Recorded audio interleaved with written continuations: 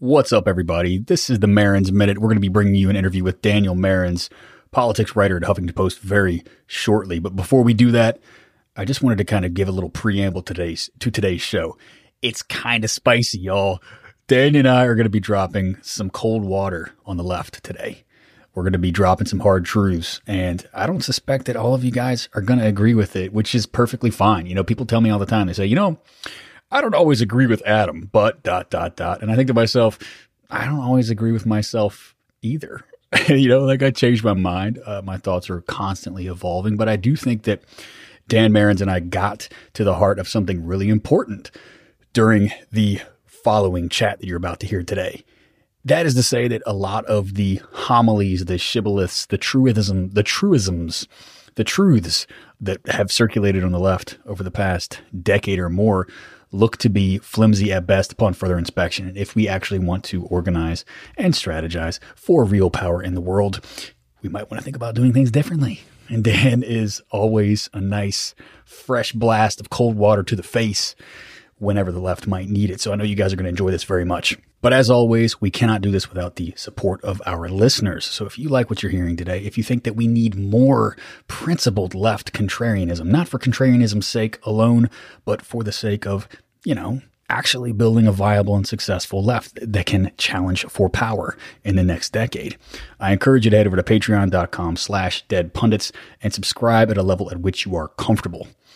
It's always hard to go out on a limb and have critical episodes the way that I did last week with David Dan and the way that I'm doing this week with Dan Marins, and we're going to continue this on in coming weeks. It's always hard to do controversial topics as a media presenter in this world wherein we are totally dependent on the generosity of our listeners. Listen, if you piss off listeners, you're going to lose patrons. And so the, surprise, the impulse, the imperative, the structural incentive of the way that we have constructed this left media ecosystem is to never say anything controversial. It's to never say anything at all that anyone at all might find objectionable. And that, my friends, is not how you build a thriving, successful, and powerful left ecosystem. So, hey, we're doing what we can over at DPS to keep things lively. I hope you will support it into the future. We're going to need you. We got to organize this thing for the long haul. I hope you guys enjoy this interview with Dan Marins. I know I did. 7, 6, 5, 4, 3, 2, 1. You'll never have the sacred stone. Oh, this you crazy mother.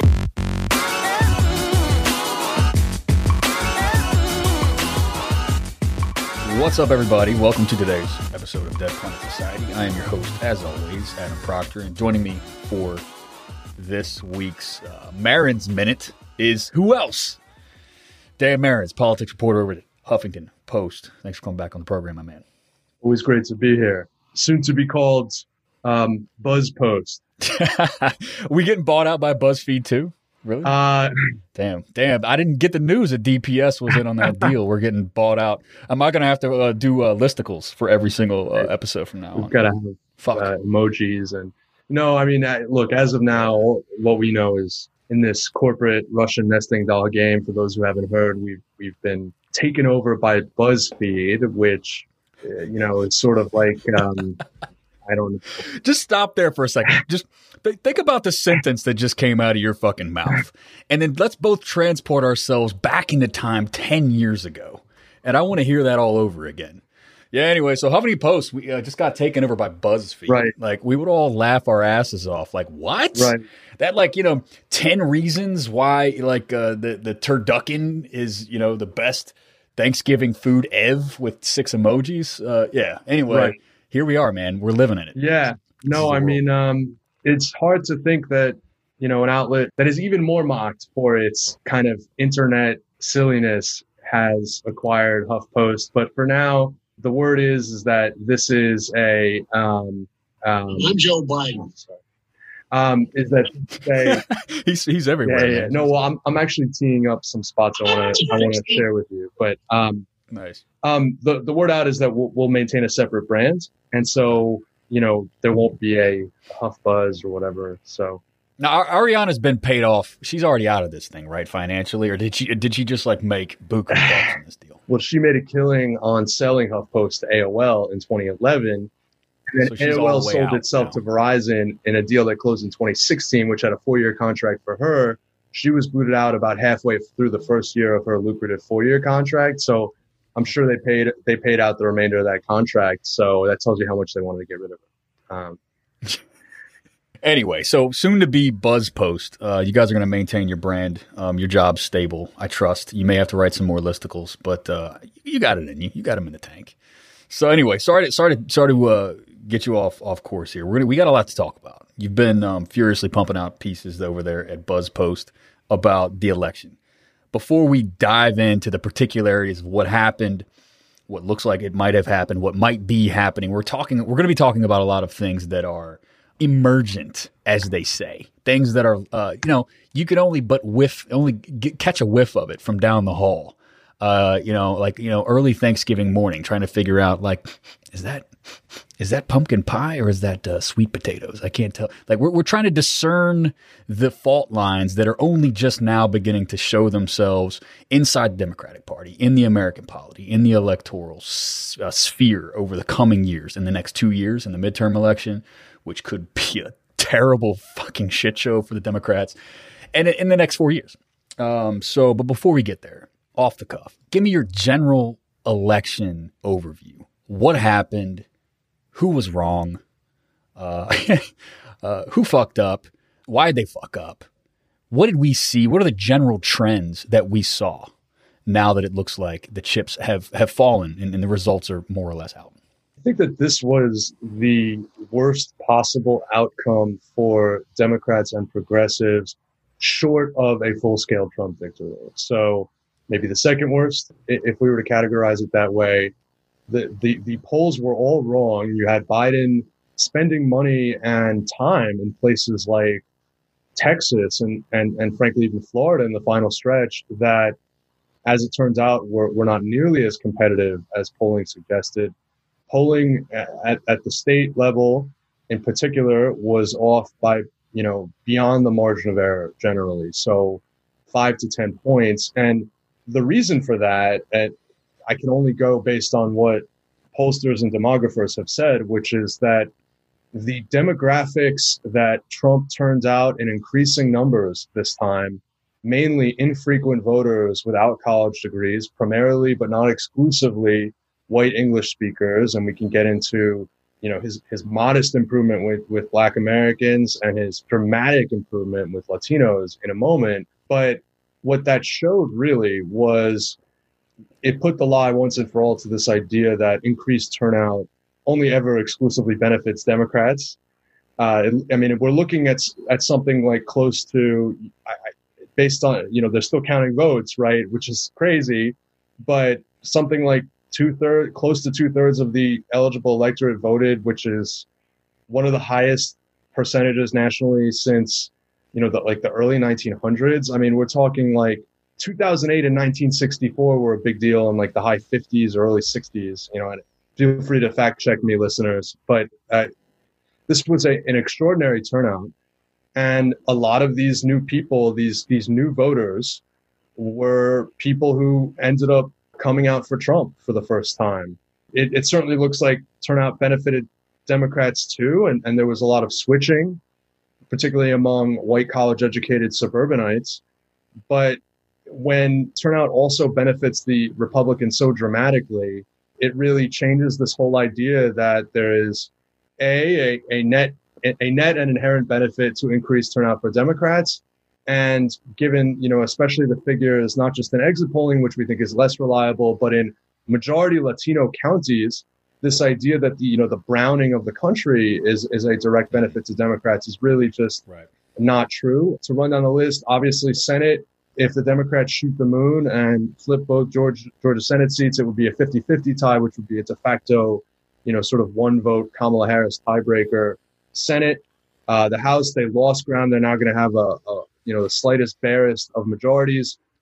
And in state legislative races, they lost control of both chambers in New Hampshire when they were hoping to flip as many as 6 chambers. And that really teased them up, not just to be in a poor position policy-wise, but to be in a very poor position coming up redistricting in the next few months ahead of the 2022 races. And this is what really had prevented. That's catastrophic. I mean, that's right up there with I don't know, shifting the Supreme Court by 3 seats, in a term. That's right up there with a generational shift that's going to like affect us for the long term here, and it's fucking catastrophic. We're talking about a decade of gerrymandered districts and rigged elections, essentially. So, really this election, what I'm hearing from you and my take on it, it really destroyed like two myths, like two homilies, 2 campfire stories that these Democrats, these corporate centrist Democrats like to tell themselves, as they're making their s'mores, The first one is that kind of, it busted up the turnout magic myth, like the higher turnout automatically, it's a gift to the Democrats. And the second one is, of course, this campfire story that they've been telling themselves for 20 years, ever since I've been politically conscious in any way, of this demographic destiny, right?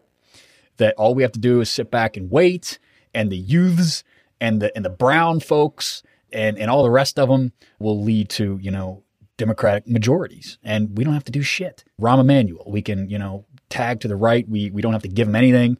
Demographic destiny, baby, and we saw that completely smashed to bits. You've been writing about quite a bit about that, so we're going to get into this in great detail. Just but what are the smashing of those 2 campfire stories? I think one of the bigger proponents of the turnout theory was the left's own Bernie Sanders, right? It was you're not wrong. You're not wrong. And so, but then the question is, what kind of turnout inspired by what kind of policies? And if anything, when you have a Biden versus Trump. We have a Biden versus Trump, and the Democrats tell people this is the most important election of our lifetime. The Trump supporters agree. And guess what? They show up. If you don't give them an alternative, guess who they fill in the bubble for? And so you're not wrong. You're not wrong, but I don't think that necessarily falsifies Sanders' narrative. But it certainly does add some complexity to it. Well, I think the mistake again was what kind of turnout, right? It's not that. You really, on either side, you want a selective increase. You want, if you're the Tea Party in 2010, you want your kind of dyed-in-the-wool rural conservatives to show up, and the sort of bog standard Democrats and progressive activist types to not show up. And if you're, frankly, and if you're AOC in 2018, you want your gentrifying Astoria residents to show up, and some of the old timers maybe to stay home. And I think the same thing for Bernie. And I think the mistake was because I do think that all of this is just as devastating for the left, which has posited this theory that no policy or message compromise, or no dramatic policy or message compromise, is necessary to win in difficult places because of the turnout magic, because of the door knocking magic, what have you. And at the very least, we just don't have a case study of that. I'm not saying that there wasn't a kernel of truth in some of what Bernie's saying, but the better formula is selective turnout. And you can't necessarily engineer that. And so what can you engineer and how, I think, is the real question. I think this is, look, I bring you on the show because you ask the tough questions. You're not someone who's like blinkered or whatever, or totally, blinded by ideology. In any way, shape, or form. You're bold and brave enough to bust up the shibboleths and all the rest of it. And I love you for that. But at the same time, to me, it seems like this is more of a busting up of the, like, say, the Jim Clyburn narrative. That kind of wishful thinking that, Bernie's going to get them all riled up, and they're going to in turn sort of we'll just sort of translate that enthusiasm for our piece of shit, wishy-washy, centrist neoliberal. And by the transitive property of, I don't know, wishful thinking, that kind of enthusiasm will then, translate to the polling, to the booth. And I think, what we saw is that, that energy churned up by progressive materialist offers during the primaries was completely squandered in every way, shape, and form. And what happened was that people showed up for Trump because he promised them that he wouldn't shut down the economy and prevent them from working. And all Biden had to do was promise them a check, and he couldn't do it. And the question is, why couldn't he do it? Who are these corporate Dems beholden to? What is causing this crack up inside of the Democratic Party that is making it like a very unwieldy vessel, to put it lightly, right? I mean, I talked a lot about this last week with Dave Dayen. The Democratic Party is this highly like unseaworthy vessel right now with a lot of different factions inside of it. And it seems like both factions are doomed because of the limitations that are brought on by the other. When Abigail Spanberger says, listen, these progressives are fucking up everything for me. I'm trying to run this centrist campaign. I'm trying to, win over these Republican housewives in my suburban district. I'm trying not to scare people with defunding the police. And AOC is out here on Twitter fucking this up for me. And AOC says, Abigail Spanberger's over here fucking this up for me. I'm trying to win over the disenfranchised, the people who are getting thrown out of work, who are unemployed, the people who want to see a more progressive, enlightened, sort of culturally, the cultural PMC, the Park Slope crowd. And Spanberger's over here fucking this up for me. And in a way, they're both right. Right? Now, I obviously know which side I fall on there in that ideological dispute. My values are obviously on the AOC spectrum of things and not with a CIA, former CIA Abigail Spanberger. But there's some truth to that, right? A house divided cannot stand on that basis. How do you interpret the results on that basis? Look, let me just preface what I'm about to offer with things that I've said on the show before, which is I want Medicare for all. I want free college. I want a Green New Deal. I want a full employment economy personally, and all, just a society that is closer to the universal living standards and equity of, let's say, a Nordic country, American style, and with our, multiracial flavor. Fine.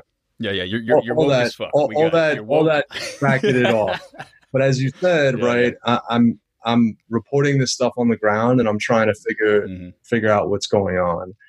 And I would say I'll start with just my short kind of diagnosis of what works and what doesn't. I think that it is absolutely important to have a heavy economic message. I don't know that the maximalist left-wing message is the only way to do that. And I don't disbelieve the idea that it's not, even the economic piece of it is not a liability in some places, because I do think, for example, people that have health insurance already, rationally or not, are afraid of change, and they lack confidence and sort of experience with a state system that is capable of delivering results efficiently and reliably. And so, because the state system they do know, it's the DMV and the post office. Or the state system that is incapable. I'm buying what you're selling. Or the state system that is incapable of finding agreement on another relief check, right, during COVID. Sure, so, and so that's the first piece of it. So there are moderates who run on, or relative moderates or mainstream progressives who run on a kind of forthright, articulate populist message, and that is still shy of the maximalist platform of a left-wing candidate, and they are capable of making that work.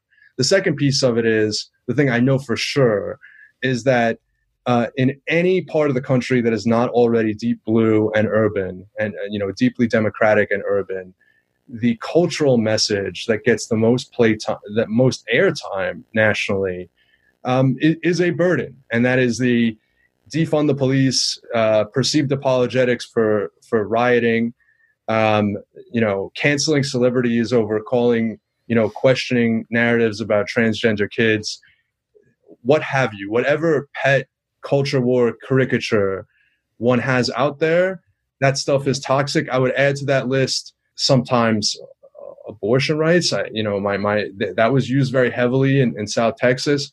Oil and gas jobs, again, in South Texas, but also Pennsylvania and parts of the country where this is not just an abstract thing, but is a very real part of your way of life, even if you're promising to replace it with something. And even when you have a standard bearer who is tacking to the center on this stuff, Biden didn't necessarily handle all of this perfectly well. So then we go to, what's the difference between national and a candidate in their district? Can a candidate break with the national narrative? And I tend to agree with the analysts who who say that at this particular moment in history, that's become harder and harder.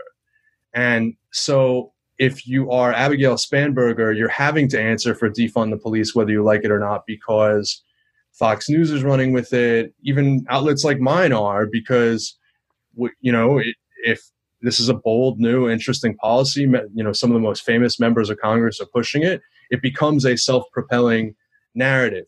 The mere act of having to answer for that makes it an expensive idea for somebody like Spanberger. And there are communities that are predominantly Democratic, predominantly minority, where the idea is extremely unpopular. So the question then is, you're not right. Let's the question is, did Joe Biden run on any bread and butter platforms that could cast a national narrative that could rival defund the police? And could Abigail Spanberger and people like her run their own local message on their own? And to that end, I just want to offer a couple stats before I let you push back at them. I had the media watching firm that HuffPost contracts with. It's called Cantor Media /CMAG, and they merged. It's like Ad Analytics is one of their competitors.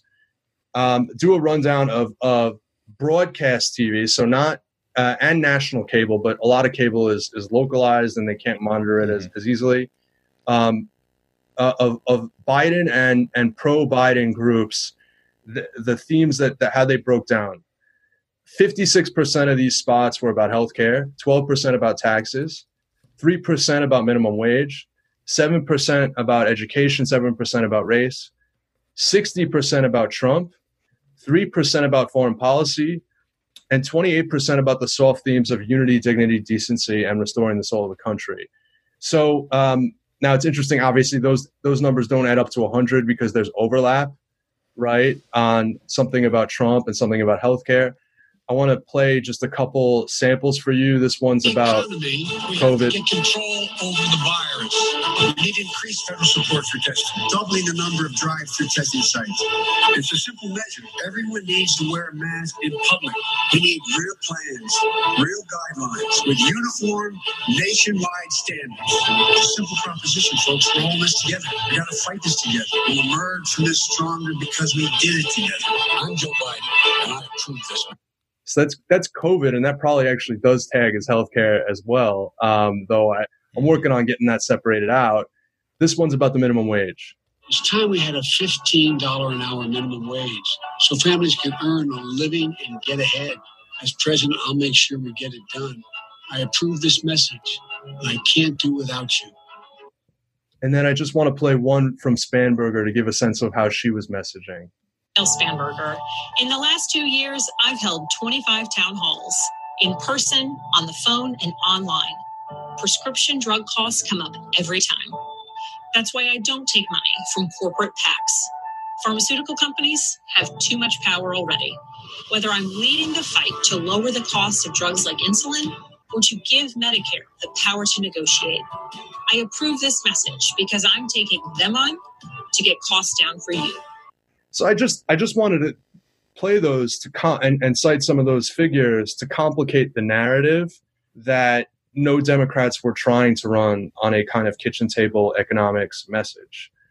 I think Republicans were much more focused and relentless and voluminous in their attempts to paint Democrats as soft on cops and pro defunding crazy people.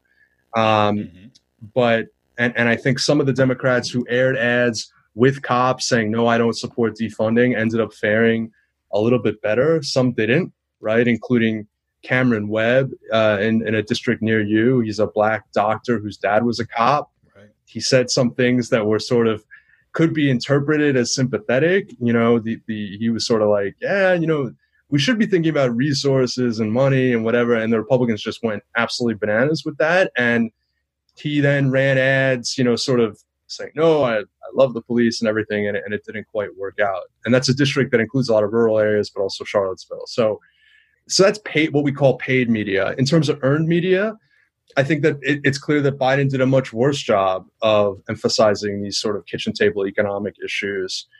And that, you know, if you look at the convention, there wasn't a clear economic theme that drew 20 million viewers. If you look at the debates, which were drawing tens of millions more. I don't have the figures handy. I don't think there was a clear economic theme either, though he did have sort of that phrase of Park Avenue versus Scranton. So it was a little bit different than Hillary in that respect. But you compare that to Trump and his ability to saturate the media narrative. He was running ads claiming that he was tough on pharma, which was not true. He could point to the $1,200 check, which a lot of people did credit him for. And he was holding rallies all the time that, reflected a level of excitement and brought people on the ground in a way that Biden wasn't able to or wasn't willing to. So just putting all that out there, and I think it's important to take all that into account when we're assessing this is all how they did. This is all well taken. Yeah. But to me, it's more about a question of getting back to the structural dilemma of the rifts inside the Democratic Party, which is the question is like, why then?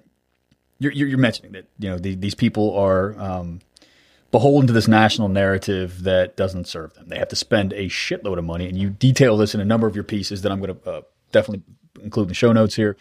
They had to expend a lot of money, a lot of resources, a lot of time, a lot of energy debunking the smears and the slanders that were coming at them from this national narrative about defund and being pro-riot and pro-disorder and anti-police and all the rest of it.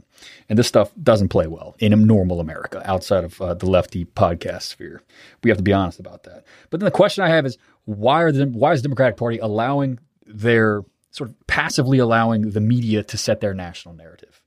And that's precisely because they cannot unite these fractions under their umbrella with a coherent national alternative message, right?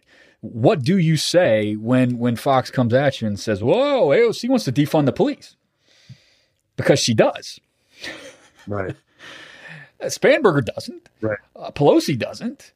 Biden doesn't. But AOC does. And so does the squad. And while they may have a much more nuanced kind of take on that than your average Twitter activist, they themselves, the squad that is, are in a way sort of beholden to that Twitter activist in the same way that the Democratic Party is beholden to AOC. There's this larger ecosystem of radical demands that are becoming more and more divorced from just the world as it exists, as most people experience it and most people live it. And you can chalk this. I mean, we could have a series on this as to why the political sphere is becoming fractured in the way that it is because of our technological forms of communication, because of podcasts, because of Twitter, because of cable news, because of, YouTube and all the rest of it. But, I think you are right. I don't know that I agree with the framing of all of this, but you're absolutely correct to try to blow the whistle on the way that some of the kind of left narratives about what is or isn't happening don't hold a lot of water. So I want to spend the rest of the time to kind of talk more about why that might be the case, right? Why that might be the case. We all know that if you have any normie friends, if you spend any time, as you do more than any of us, talking to regular ass people, right? People for whom politics is not a hobby, normies in that sense. Why did they vote for Trump? Because Trump promised to keep them at work. Trump promised a kind of bravery, a sort of Bolsonaro-esque, be tough, imperative to be tough and keep your head up and don't live in fear. And man, that's a very seductive narrative, isn't it? I mean, who wants to live in fear? Who wants to hide behind the bunker or whatever instead of storming the barricades in this in these kind of metaphorical narratives? Why did people vote for Trump in your experience? That's my hypothesis. You talked to the people over the past many months. It's funny. I would be a lot more humble about my anecdotal conversations prior to the just massive polling catastrophe, right? So if the numbers are that wrong, how much worse could my individual conversations be? I think, one of the stories that I went to Pennsylvania where the Latino community just mushroomed in size because of tens of thousands of people leaving Puerto Rico after the 2017 storm. And interestingly enough, not super well known in the Lehigh Valley, places like Allentown, Bethlehem, and then outside of there in a city like Reading. These have become major hubs for Puerto Ricans and Dominicans, some of whom left the New York metro because of the housing costs, and some of whom, if you're Puerto Rican, you can just show up. And what I was surprised to learn in the 24 people I interviewed for the story, or voices I included, I think I interviewed more, about half of them were committed to voting Biden. Another 6 or so were voting for Trump, and handful were undecided or planning not to vote. And when I spoke to the people who were supportive of Trump, I think there was just, as you say, a general identification with his vibe. One thing that his vibe, his demeanor, a sense that the country was strong. I think a sense that the pre-pandemic economy was excellent. I mean, there was more substantial wage growth due to the tight labor market in 2018 and 2019 than there had been in many, many years. And that was finally because employers were finally competing for workers. I mean, the reasons for that are many. I mean, I think that it was the 9th or 10th year of the Obama era recovery. And of course, there was a regressive Keynesian stimulus in the form of these tax cuts, but that may have affected things on the margins.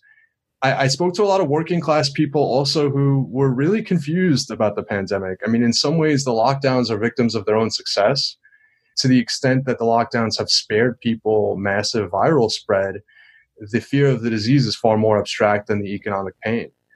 I quoted a Puerto Rican hotel housekeeper who, paid the final month's rent on his home rather than be evicted and then moved into the hotel where he was working. And, it's effectively homeless. That's what that is. And the state hadn't processed his unemployment claim yet, for the 2-3 month period where the hotel was shut down.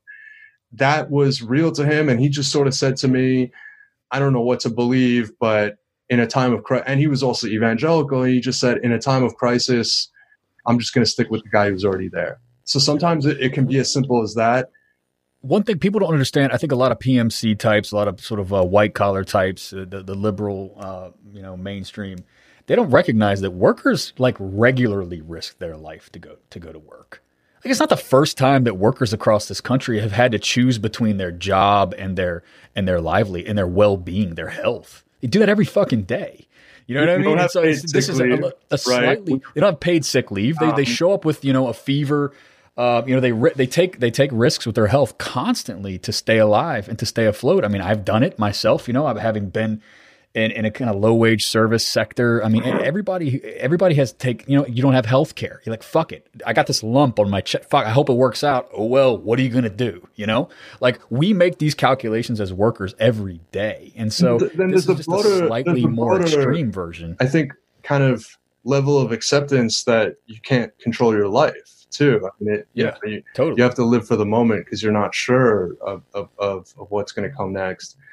I also interviewed 2 women who were clearly kind of like working poor or working class in Reading, who one of them said she wasn't registered as any kind of a voter. The other said she was a Democrat. They were sisters.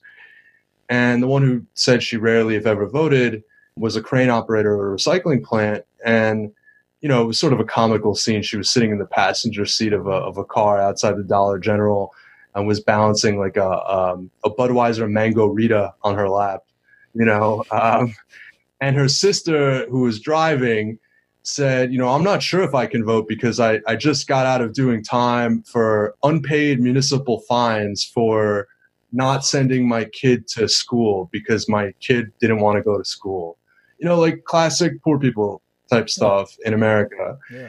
And they were both Puerto Rican and they said to me, oh, we think what Trump did for the island was good. The officials on the island are corrupt. So he was right to, be careful about the kind of money he spent. And then I said to them, this was something I would ask all Latino voters. I would say, what do you think about how he's been nasty to you? And these 2 women said to me, yeah, but we make fun of black people all the time and black people make fun of us and we're all just making fun of each other. And I thought that was also an interesting kind of, these are sort of, again, take these anecdotes for what they are, but to the extent that people were voting against him, it was more like Democrats. I associate Democrats with being pro-worker or pro-healthcare, pro-education spending. It wasn't generally there were plenty of people with sort of visceral anti-Trump responses, but there were also people who were voting against him who didn't much care what he had to say. And I think that's kind of interesting. And, you know, I met an 18-year-old Mexican-American grocery store clerk at Walmart. She said, I don't know anything about politics, but my mom told me to vote for Trump and I'm going to vote for him. And she said, I said, well, you know, why? And she's like, I don't know, he's funny. And then I said, well, what about the mean things he said about Latinos? She's like, you know what? I asked my mom about that. And my mom said her whole perspective has changed since she got that money, that check, and that he's grown on her. So, you know, that again, like, I think you can see some of the elements coming into place there. And beyond that, I can say that there's an element of base enthusiasm type stuff and the way Trump is able to saturate a media cycle. I mean, I met voters who couldn't necessarily tell you what Biden stood for. Of course, as I've tried to complicate the narrative that Biden didn't run on anything clear. Yeah, I don't know if I could tell you what Biden stood for. But really, the strategy was not standing for anything to try to be as unobjectionable as possible, just to sort of beat the orange man. Right when we saw that didn't play, did it? It seemed like an easy victory. Again, I want to complicate it a little bit because the message was a bit different in the television ads, but certainly in what we call the earned media in terms of his TV media appearances, it was debates, limited and inoffensive. And you know, there was another moment in my reporting on Latinos in Pennsylvania that stuck out to me, which was that in Bethlehem, you know, there were suburban women from New Jersey, from like nice areas of New Jersey, who had driven down as part of their local resistance groups to canvass and help, you know, register Latinos to vote and recruit them to vote for Democrats in Bethlehem, outside of a Seatown grocery store that was high foot traffic, specifically for Latinos. And how'd that go? Did that backfire? And well, they had a Spanish. Did they end up pushing people into the arms of Trump? No. You know, so there was one moment there was one moment I captured that I thought was remarkable, which was, and it's in my piece on Latinos in Pennsylvania, which again, you know, it sure looks like, based on with the data we do have, it's a little harder when we're relying on exit polling and not on majority Latino counties. You know, Biden did not even do that hot in those areas, but even relative to Clinton. But there was this moment that, regardless Latino or not, struck me as kind of exemplifying some of the problems that we're identifying here, which is that, you know, this woman who had come down from New Jersey said, vote for Biden, he'll do free college. And a man stops at, free college? and he was, and he, you know, he said, okay, I'll register to vote. And you got me with that. And I talked to him afterwards, and, you know, he was born in the mainland U.S., but he had Puerto Rican parents. And, you know, he thinks that the way the mainland treats Puerto Rico is shit, and the way everybody treats everybody in the U.S. is shit. He said, what's going on with the government? My neighbors are getting evicted right now. It's all bullshit. And he was like 50 years old, about a dispatcher for a trucking company, and said he had never voted in his life. But he just thinks it's all bullshit. So this is the kind of voter that left-wing activists think maybe exists. There are too many of them, but there are certainly some. And, you know, and he was just like, but, you know, I got daughters coming up to college age. If she's saying that there's free college, I'll give Biden a try, you know. And so I think that it's this confluence of different issues. I do think that the broader national media narrative that was created not through advertising, but through the candidates themselves, their appearances on national television, and the types of figures who do suck up all the oxygen in the party, and I think we should get to that in a moment, was vote for decency. By the way, you like this guy a little bit more than Hillary Clinton, so it's okay, and this time the narrative's going to work. And from Trump, I gave you jobs, and this guy's a radical leftist. Look at all the defund the police crazy people. And by the way, his running mate's a black woman with a weird name. I mean, I did pick up on that too. And, you know, I attended a pre-election day rally in Scranton, Pennsylvania, and it was one of 5 enormous multi-thousand people rallies that Trump did that day. A huge spectacle, right? He comes into Proud to Be an American. You know, in the lead up there is Fortunate Son by Creedence Clearwater, which is kind of ironic and funny, because if there was ever a fortunate son, it would be the president. You and then he closes out with YMCA hilariously, right? And he's up in his fists, and there was that super cut of him dancing to YMCA, and they love it, and it's a carnival-esque atmosphere. And this was one of 5 rallies in swing states that he held the day before that had thousands and thousands of people. And the Democrats weren't even knocking doors, by the way. They started in the final few weeks, but that, that was traditionally, a Democratic advantage. And that's something I wrote about as well. And people really think that mattered. Trump basically was saying, Biden's trying to tell you he's not a radical leftist, but he is. He's lying. And by the way, the proof of it is he's senile, and his running mate, Kamala Mala, is going to be in charge. They were saying things like this, making jokes about her name. And certainly a lot of supporters who I interviewed were as well. And this was the narrative that you heard over and over again. Biden is senile, and his radical leftist running mate, even if Biden hasn't sold out to the crazy people, his running mate has. Of course, it's kind of ironic because the traditional left-wing critique of Kamala is that she was a hard ass and, a tough on crime prosecutor. But setting that aside, she certainly has indulged more of the rhetoric, the woke rhetoric recently.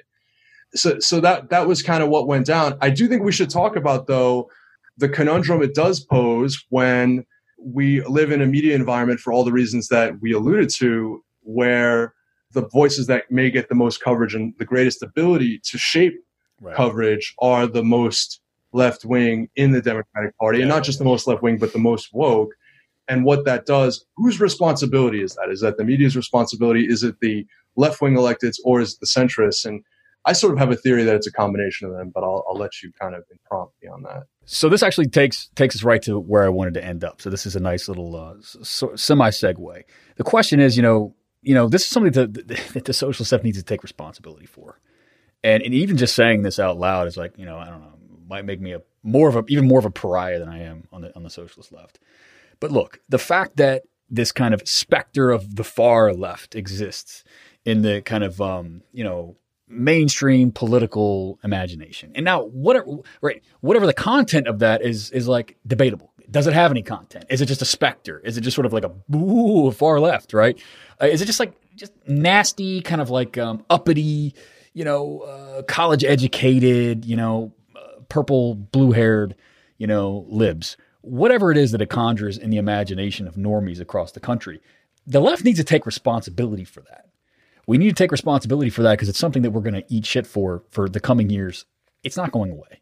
So the question then is, how do we take responsibility for that in a way that, how do we transcend this kind of left pressure group, sort of marginal pressure group posture that we've adopted right now? And then how do we then move to a posture, a positioning of ourselves in society wherein we're ready for power, where we're ready to actually win things, where we're ready to actually potentially run government, right? It's a question of how do you go into power as opposed to being a pressure group. And that, the left is just not, we're doubling down on the pressure group posturing. And we're not thinking seriously about how to change people's minds. And I have to, very quick segue. It's something I tweeted like 50 times about yesterday, so it's still hot on my brain. It's like, the only thing I give a shit about anymore, Dan, is look, if the left doesn't win more people over to trade unions, we're fucked. Trade unions have historically been how political consciousness is shaped among normies for the past 100 plus years.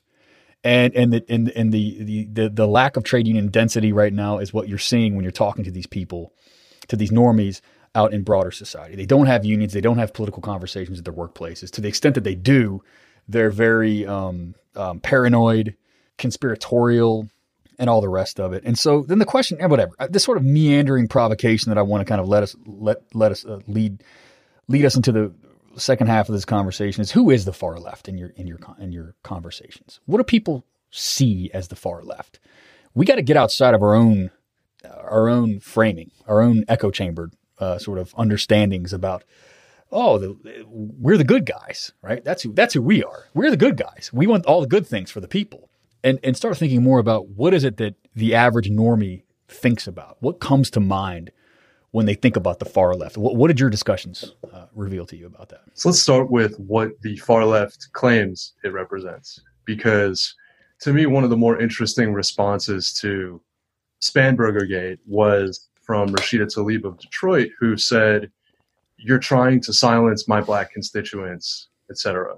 And this is kind of a typical move, that my radical ideology, my woke intersectional, right? So she does have an economic left ideology as well, but it's one sort of coded in race and gender focused rhetoric and the rhetoric of marginality. And she was arguing that her predominantly poor Black and Latino and Arab district is somehow being silenced if they listen to Abby Spanberger's dictum not to use the phrase defund the police.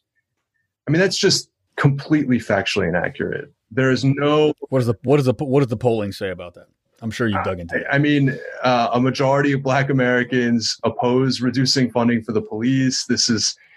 There have been many interesting case studies, even here in New York City, of opposition from city council members to even the modest cuts to the budget that occurred this past cycle. There were some progressive Black members that favored it. But there were plenty of mainstream Black Democrats who represent more working class and poor neighborhoods who were very wary of it and very concerned about people like AOC who were claiming the budget didn't go far enough. These are people where the specter of violent crime is very real in their lives, just as the specter of police harassment is. And those two thoughts, I think, fit neatly inside the heads of the large Black and Latino and urban and poor white masses who have the most frequent contact with violent crime and the most frequent contact with violent police as well. And they tend to want reform, accountability, structural changes to the environment, as well as effective policing that makes their lives better and safer.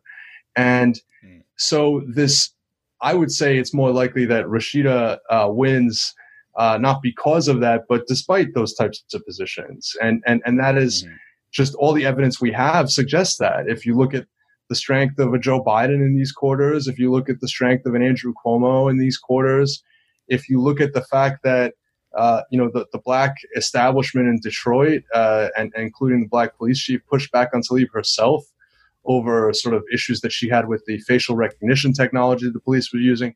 So these are complicated things that, in general, I don't even know if they line up along class lines. I just think that the broad majority of society hates crime, and whatever issues they have with police, they secure in their community. Yeah, and yeah, It's Adolph Reed has said it. I think he attributes this to his son, to Ray. Both have been on DPS multiple times, but he said, you might be Black in America, but as long as you got a car and a television set, you're going to want police to respond when you pick up the phone and dial 911. Right. I mean, it's absurd to believe that the melanin in your skin has any correlation with whether or not you want to feel safe and protected in this. And if your kid walks to school, do you want them to walk to school with the fear of getting their ass kicked? I mean that's which is a very real thing. And so, I mean, again, these are community and think about the inconsistency in some of these narratives, right?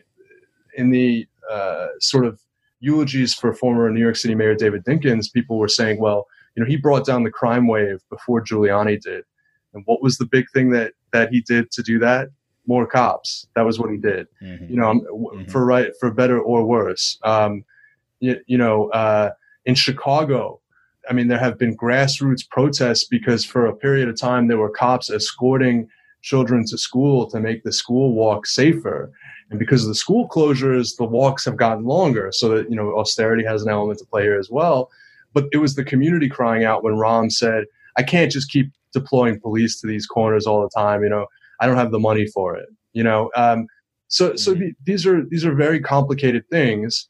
And I think overall, the perception is that these are kind of out of touch academic types, to the extent that people even have an impression of what the left is and what it means, who are more concerned with, and that these out of touch academic radical types are more concerned with ideas that I don't understand about the environment, about cultural policy, about rhetoric, even about victimhood. Maybe they don't see themselves as oppressed, right? That maybe they see themselves as just people who are trying to grind it out and looking for people in government to improve their lives.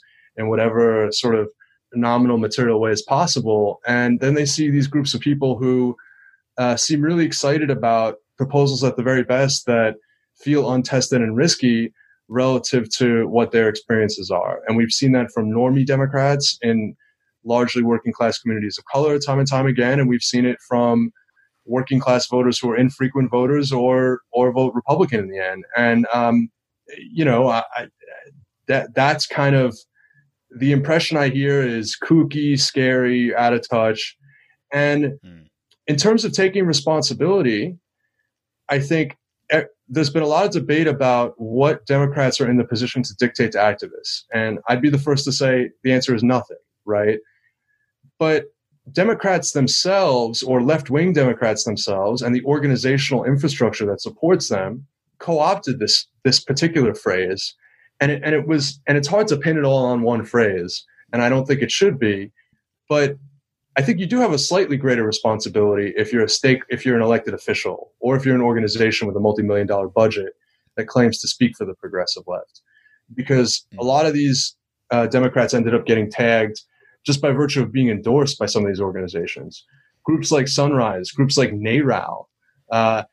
In other words, the cost of saying you're pro-choice or pro-bold climate action is being associated with this slogan as well.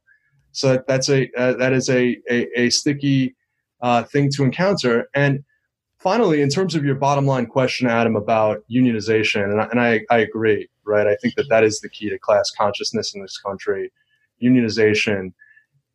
The question, or just any kind of coherent political consciousness, right? I mean, because you're right. I mean, this stuff doesn't fall along class lines. It's right, and we have labor unions that are good at inculcating that political consciousness, and others that pursue a much narrower kind of interest group style agenda. And we wouldn't want like the building trades to and the building trades take over the political consciousness of this country. A lot of their members are so culturally conservative that they think it's like a big victory when they can get them to vote for a Democrat at all, and so that's kind of the dance that they're playing. But in order to get that, like, what would you be willing to sacrifice if you really think that is the sort of root of the revolution? What sorts of, would you be willing to do an honest assessment of the fact that there has not been an AOC style win or even a Katie Porter style win in a heavily blue collar swing area? You know, people point to a case study here or there, but for the most part, it's been your Connor Lambs and your Abby Spanbergers and a handful of others who win in these areas that are semi-rural or largely working class and not traditionally Democratic, or have been moving away from Democrats in recent years. What are you willing to do to assess which tactics work? And I think that is I think a very difficult question to be asked. And I think for the most part, the answer on the left is there are no trade-offs that are worth it, and still we don't need trade-offs. And I'm not sure what kind of an electoral humbling needs to occur to convince people that there are clear trade-offs, and not just on the cultural issues, but on frankly some other policies as well. I mean, your point about needing to make priorities is absolutely well taken. It's something I preach about on the show constantly. So I've got no bone to pick there whatsoever. The left, I mean, this doesn't even come from me primarily. It's people who are far more accomplished and more long-term on the left than I am, people who have 50-year careers on the left and so on and so forth. Just people's unwillingness to make priorities and to think strategically about first this, then that. First you do this so that you can get that. And it doesn't mean that you don't care about the fringe issues as much. It just means that you recognize that they're fringe issues. You'll never build the power necessary to ever deal with them in a successful way if you don't. You know, to me though, the question is one that's more about, it's more about how do we envision ourselves and what are we projecting out into the universe? Are we, and again, this is all wrapped up in technological forms of communication and organizing and the media and sort of societal organization, and that, like, you know, if it bleeds, it leads, right? If it's fucking radical, then it's going to make it on every lefty podcast and far left kind of nonprofit, foundation funded organizational imperative.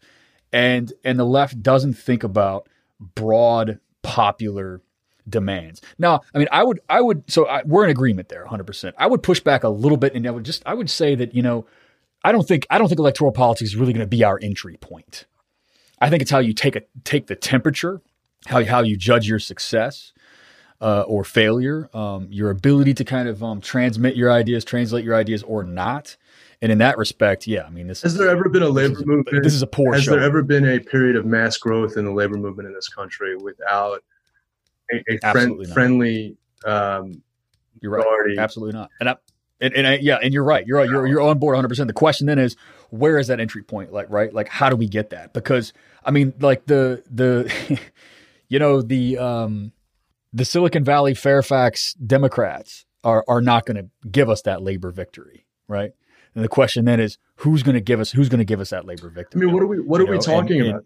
So I'm not sure like what trade-off we're going to need to make in order to win that in the electoral realm.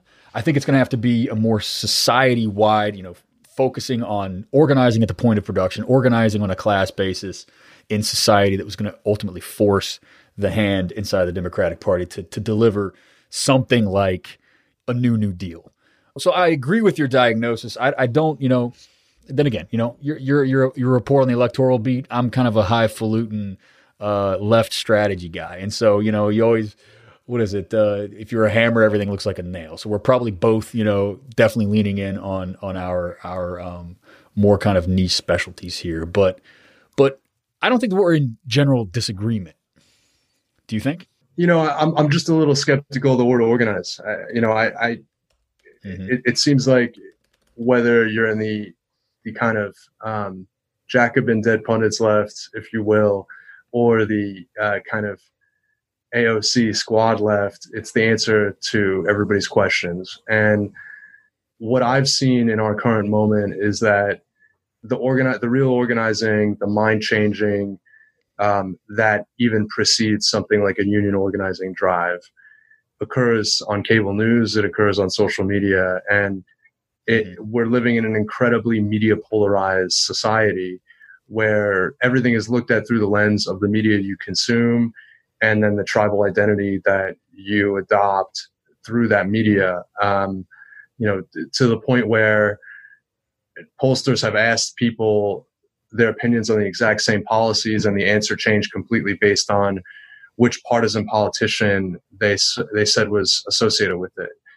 And a union member who watches Fox News or associates with certain Facebook groups, maybe the union membership accounts for a 3 to 5 point difference in how that Fox News viewer looks at the world. But for the most part, the important thing, and maybe even the important thing as to whether they're going to join the union or be part of an organizing drive, is whether they watch Fox in the first place. And I don't know what the answer is in terms of being able to penetrate that world where these are the ways that we get our information. And, you talked about Silicon Valley and the suburban moms.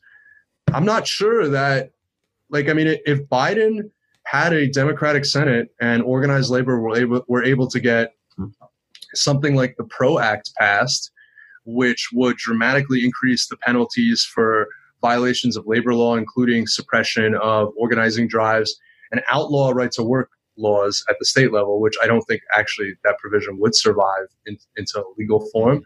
I mean, that would be a generational title shift enabled by a majority obtained through the votes of suburbanites. So I just don't, but well, okay. Who else is in that Senate? The type of Dems who just passed Prop 24 in California, right? And so I'm with you. Like people say I'm a left puncher. Again, to quote the late great Michael Brooks, that's like criticizing a basketball coach for making his team run drills and practice to get better, right? Like I want the left to get better. I want to criticize and push the left to do better because I want to win shit. We all desperately need the left to win shit if we don't want to be on an increasingly boiling planet and worse. But to my mind, is this, the left could do better. But the fact is we're just not numerically big enough or strong enough to really set the agenda, and the failure lies in the hands of the mainstream, the establishment, the corporate Dems. I mean, those are the people who just passed Prop 24. This is going to be the national playbook going forward. Prop 22, you mean, for Uber and Lyft drivers? 22, my bad. You know, this is the playbook for that wing of the Democratic Party, their economic that kind of that Davos style economic transformation that they're looking for, this, you know, fourth new industrial revolution. Right. You know, this is the model. I don't see that Democratic Party promoting anything that's going to be pro-labor at this point. In fact, it seems like we're working. Well, it could be the kind of thing where you get some weird reclassification of independent contractors alongside something like the PRO Act, which would be, you know, I don't know, one step forward, two steps back, depending on how you measure things. But look, the only model that I have seen in recent history in the United States work in terms of a grassroots movement taking over one of the two major political parties is how the grassroots right took over the Republican Party starting in, you know, the 60s, and with taking the L with Goldwater and all that, and understanding that you were building power from there.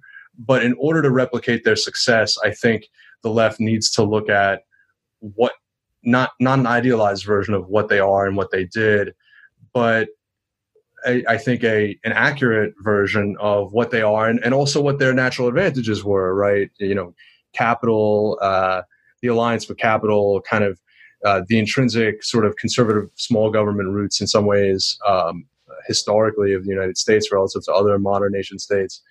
And I would layer on top of that the fact that contemporary Republicans, even right-wing ones, hide the stuff that's unpopular, you know, like overturning Roe versus Wade, or the fact that, you know, you can have, you know, Republicans never talk about gutting labor unions until they're in power, and then they do it within the first few weeks so that they can, at the state level.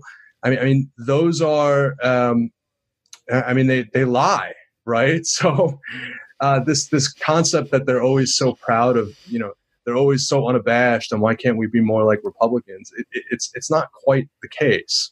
They are ruthless. They certainly tactically, they have, I think, successfully taken over their own party establishment, but they are aware of the political laws of gravity, and when they have not been, they have paid for it, and that includes their inability to retake the Senate in 2012, for example. The Democrats held the Senate 4 years longer than they held the House, from 2010 to 2014, because Republicans kept nominating people who would say crazy ass shit.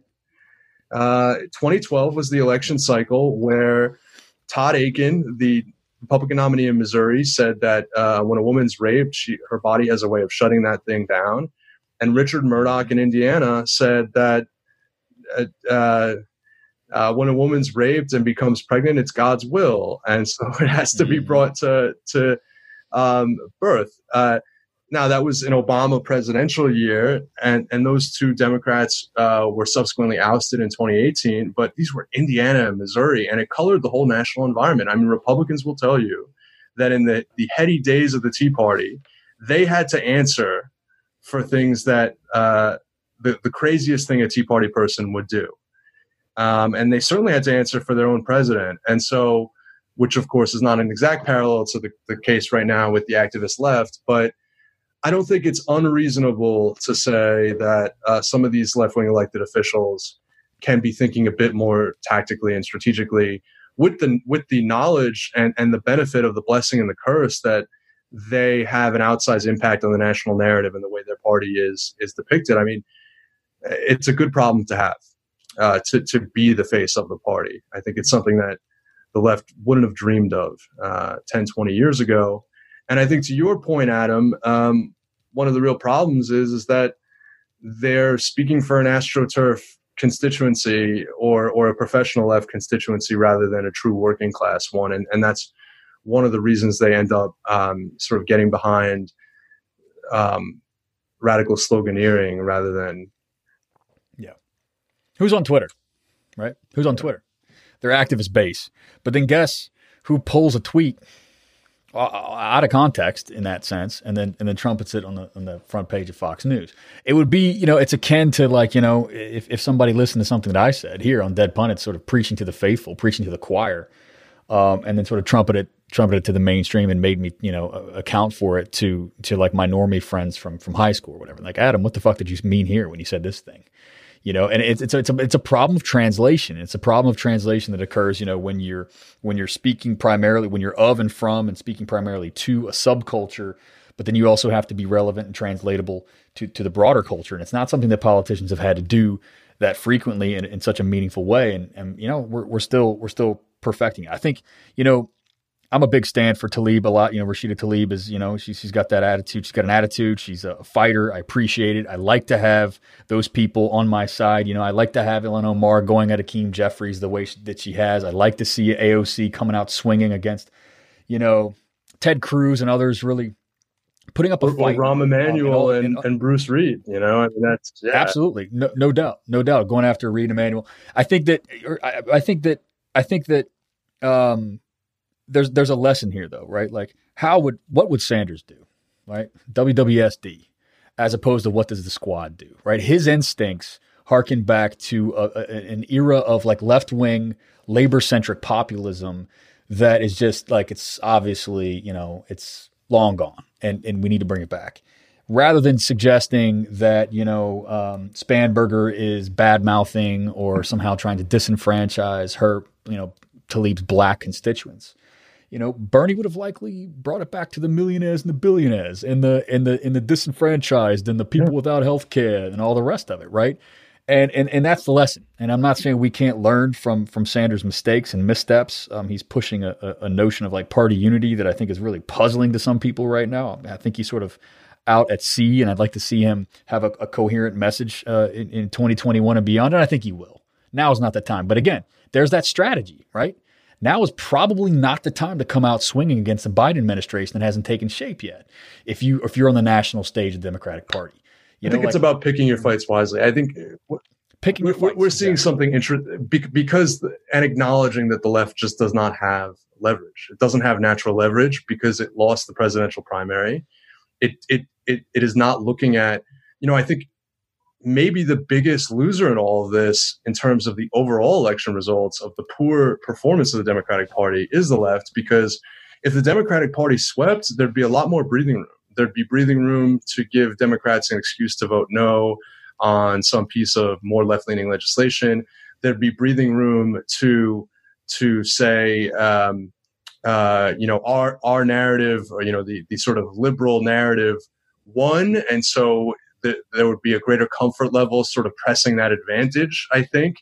And the left might even have a few case studies to be able to point to, like Kara Eastman in Nebraska's 2nd or Dana Bolter in New York's 24th. These were two Democrats, for example, who had beat the establishment in 2018 and then lost in the general. This time the establishment came around and they lost in the general again. And they were progressives, and they were an opportunity to show that the progressive candidate could win in a swing district, and especially in Nebraska's 2nd, where because Nebraska splits its electoral votes, we know that Biden won that Omaha seat, and Kara Eastman, the pro-Medicare for all, sort of activist-backed left-wing suburban mom, lost. And that, really, so I think it's acknowledging that and being able to say, okay, well, what else can we do that would work?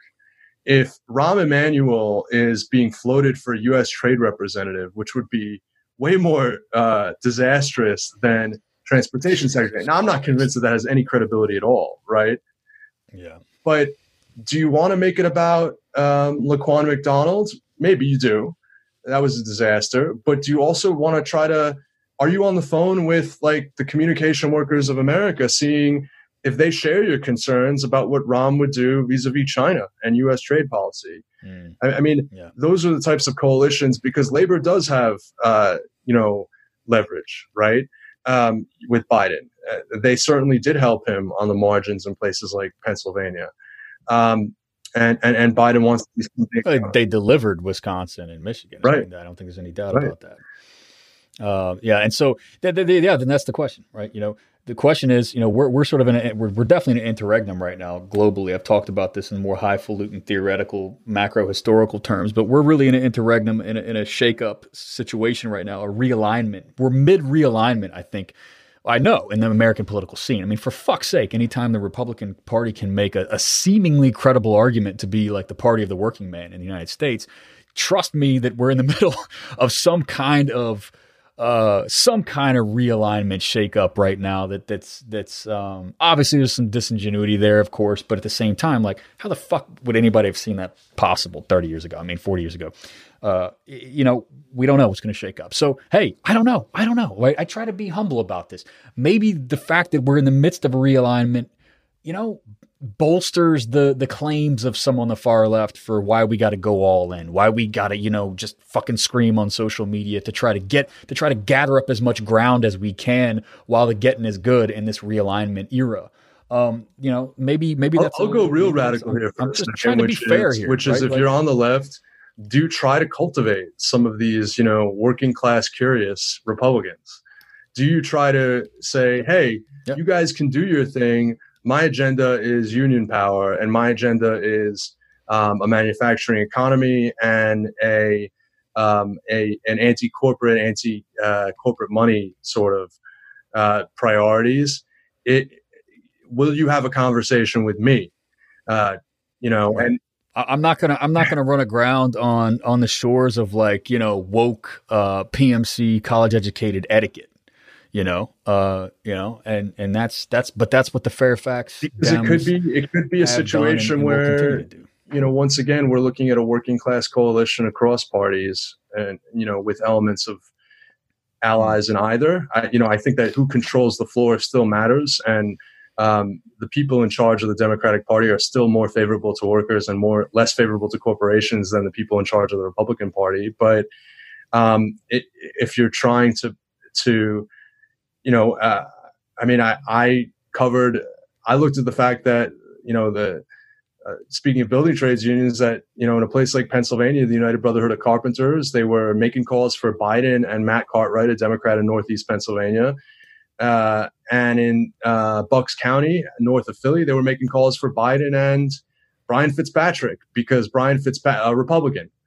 And that Republican was claiming that he was a supporter of Obamacare, and he, of course, voted against repeal, and he had enough pro-labor votes that they felt like it was important. I mean, he voted for the PRO Act, this incredibly pro-union bill. And so there are Republicans who are not just rhetoric on this and are trying to put some substance behind it. And, I don't know, is that part of where these seas are drifting? Is that part of the lasting legacy? This is where elements of the subcultural far left clutch their pearls and scream of a red-brown alliance, right? And these kind of like mythical, like macro historical kind of like ways that they frame what are actually just like practical, pragmatic, like politicking. Is there a stomach for it? And I don't know. As optimistic as I am, if you look at places like Bolivia, who are like sort of crushed and defeated by like this fascist onslaught, and now they come back, stronger than ever. Like, you see the raw sentiment is still there, right? And this is what I try to push, right, in my darkest moments. Like, the raw sentiment that the enthusiasm around a Bernie Sanders, a left-wing populist, is still there. People still fucking need things. People still need healthcare. People still need jobs. People still need retirement. People still need to be able to go to college, have their college debt paid off. It's a question of how do you message it and how do you win people over from what are actually quite irrational positions that they hold, right? People who went to college and are now sinking in debt are not all universally in favor of debt forgiveness, right? Immigrants who made it to this country and worked their ass off to be here are not all universally in favor of like open borders, right? Like political beliefs and opinions are not rational in the way that we sort of political operators imagine them to be. And the question then is like, it's not that I disagree with anything you've put forward. My concern is more of a matter of emphasis. How do we shift political consciousness in this country? Because that's what needs to fucking happen. We need to reach people. We need to shift political consciousness, because you're not wrong. These kind of like masses are not just waiting out there like ready, willing, and able to come on board to our agenda if we only give them the chance. It's more complicated than that. it's a lot more complicated than that. And anyway, the only thought I'll just leave this on is I should offer some humility too. I think that, I have kind of this short-termist thinking about a lot of what works and what doesn't in some of these elections, what has proven to work and what is yet to be proven. And of course, endless theoreticals that can't possibly be entertained without seeing them being realized and played out in real time. But I think maybe the key critique where you and I can come together is that a movement that even is trying to go from a Barry Goldwater to a Ronald Reagan, proverbially, a left-wing version of that, a movement that is trying to build the political power necessary to become, the working class power necessary to transform the United States into a social democracy, needs to at least be engaged in the question of what works and what doesn't, even from a long-term perspective.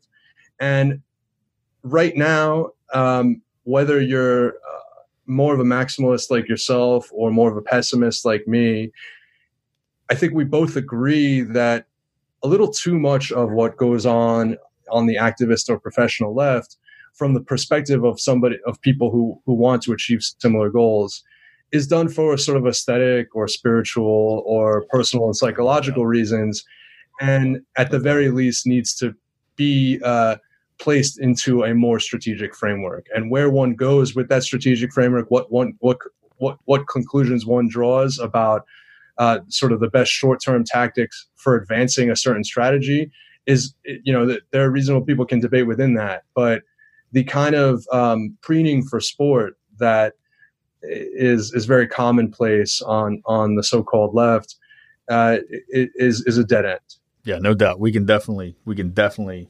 I'll heartily co-sign that statement 100%. And the question is there even a tolerance on the left? I mean, we'll see. I don't know, man. I'm kind of rolling the dice here with this platform, with DPS, with what I've done for the past 4 years. Does anybody want to hear what I'm saying right now? Does anybody want to eat this meal that I'm serving right now? I don't know, man. We're going to find out. That's all I can promise you. I don't have an answer for that, but I do know we're going to find out in the coming year, in 2021 and beyond. If maybe there's nobody left who wants to hear this shit on the left. Maybe we're all won over to kind of subcultural narratives. Maybe we're all just trying to get no jabs at any specific person directly from what I'm about to say, but maybe we're all just in it to get our own fucking podcast and a slightly hefty Patreon. This sort of proliferation of the lefty podcast industrial complex, and maybe that's all that there is, right? Maybe we're just trying to build like sort of mediocre, crappy careers for ourselves. And I promise you guys, if you want a podcast and a Patreon, like I would advise against it. Like it's a really shitty way to make a living. All these people out here who are trying to make a buck, I'd advise against it. Also journalism. Probably you can co-sign that one. Advise against it if you're trying to get rich. But I don't know, man. Maybe that's just me and my overly cynical moment. I guess we'll see. We'll see. All we can do is try to stay alive in this pandemic and wait to find out. But anyway, Dan Meren's politics reporter over there at Huffington Post. You're always a much needed cold splash of water on the face. Come back on TPS real soon. Great to be here, Adam. And that concludes today's program. If you enjoyed what we had to say, or hell, even if you didn't like what we had to say, but you think it's important that we said it, head over to patreon.com/deadpundits and become a subscriber of DPS today. Subscribers will be receiving episodes of This American Left, along with our Black Political Thought series that is going to be continuing into the new year and beyond. So if you would like to get the warm and fuzzies of supporting the New Left agenda, and you'd like to get some bonus content here and there, head over to patreon.com/deadpundits. You know what to do. To patrons, we'll see you later this week. And to the rest of you, we'll see you next week.